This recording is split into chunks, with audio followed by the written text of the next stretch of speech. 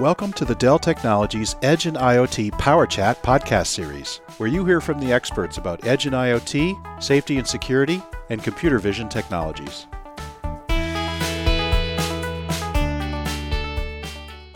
Hello everyone, Bruce Hall here, and welcome to another Dell Technologies Edge and IoT Power Chat. And today we're going to get into the world of computer vision as it relates to the Edge and IoT. And our guest is Mr. Chandra Venkatapathy, who's the Director of IoT Solutions for the retail vertical within Dell Technologies. How are you doing today, Chandra? I'm doing great, Bruce. Thanks for having me. And we've had you on other podcasts talking about IoT, so welcome back. And could we start with a little bit of your background, please? I have been in the IoT area for the past 5 to 6 years, primarily helping customers in various industries. My recent passion has been in retail, and of course with more emphasis on computer vision. I'm glad to share my experience with you all. How would you define computer vision as it relates to the Edge and IoT? Let's start with what computer vision is. Computer vision is a way of bringing human-like thinking and perception that machines can do by themselves.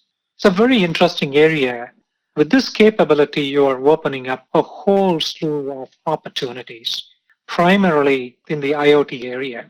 Now, how Edge plays a role. IoT typically relates to sensors, like temperature sensor, pressure sensor, and so on and so forth. But as you bring people into a process, you need a way to track people, understand what people are doing, and cameras are the best ways to do. So the notion of looking into a camera feed and making a machine process that video feed is what computer vision is. What is not mentioned in the computer vision is fair amount of artificial intelligence and machine learning involved. It is a way of understanding what people are doing and make sense out of it.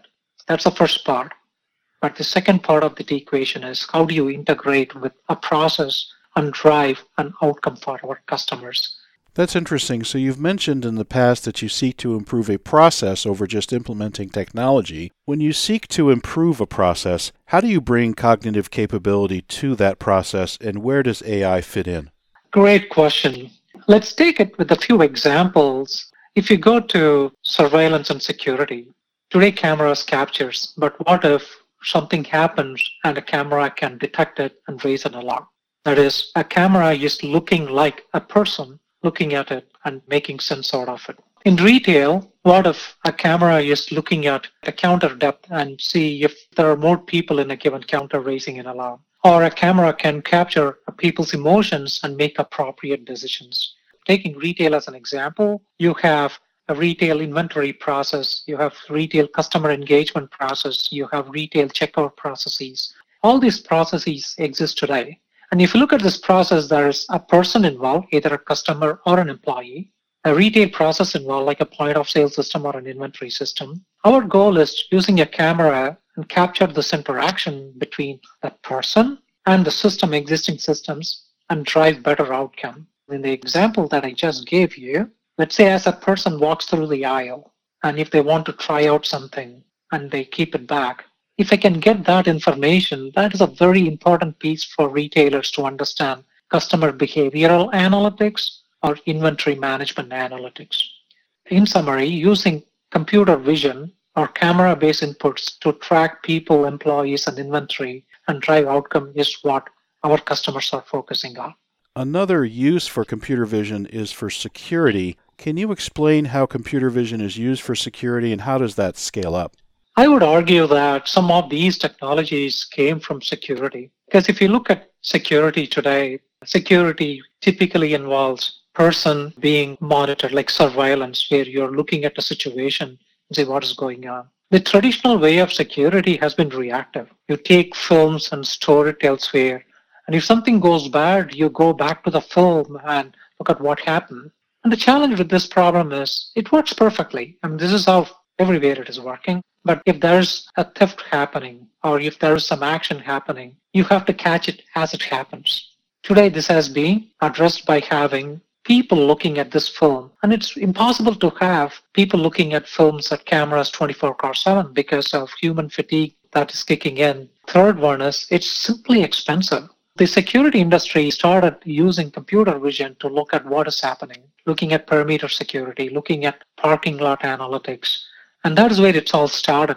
As they start seeing more and more now, that same concepts are being brought into in-store in terms of loss prevention strategies or in terms of the right people at the right place. And if someone else shows up, kicking off the right security process and so on. Computer security inherently uses cameras. Now you have a way to scale using computer vision as more people like computers can look at it and take actions as it happens. You've touched on retail as the use case here for computer vision. Can you take us systematically through retail from the front of the store through to the back of the store and talk about computer vision use cases? When you look at the retail store, you have the front of the store where people come as they enter. You want to know who your customers are. What do they do in terms of their disposition, whether they are walking in the store or walking away, based on the type of marketing programs that you're running. And as you enter the store and as you walk through, you want to know customer foot traffic. You want to know how do they interact with employees, or vice versa, how employees interact with customers, how customers interact with inventory. So this is one class of problems. The other class of problems are inventory problems. You want to know how your inventory, your shelves are filled up, whether you have a complete shelf or it's partially filled. This can generate shelf gap analytics. You can also want to see the inventory count of your shelves so that you can optimize that process. Then you go to the back of the store. Back of the store, you're also looking at pallets, how it is being operated, and so on and so forth. So in a nutshell, you can track the entire customer, employee, and inventory interaction, and this opens up a whole slew of use cases. And these use cases take its own turn. In high fashion, this would become behavioral specific. In general groceries, it's more of volume and who is doing what. It goes on and on. So this has opened up a great new opportunities with our customers and the ability to make their processes better. Chandra, can you take us through the elements of the computer vision solution and how more of the required processing is happening at the edge? Yes, Bruce. If you look at computer vision, let's look into it, how it is done. The elements of the solution consist of a camera, and then you need some level of processing, AI or ML, mostly deep learning algorithms, which is very compute intensive. And then the outcome of those algorithms get integrated with a business process. This is primarily the capabilities you need. But then why edge? Let's start with that. Cameras are very bandwidth intense. You're capturing megabytes of data and it runs into gigabytes and above as the number of cameras increase. And today, there's no point in taking all this data, move elsewhere and bring it back because the action happens at the edge and the reaction also happens there. Especially as the process becomes very integrated, as you want the action and reaction happen at the same place, you want to reduce the latency. So the edge computing of computer vision is becoming an important ingredient in driving the type of process you're looking for.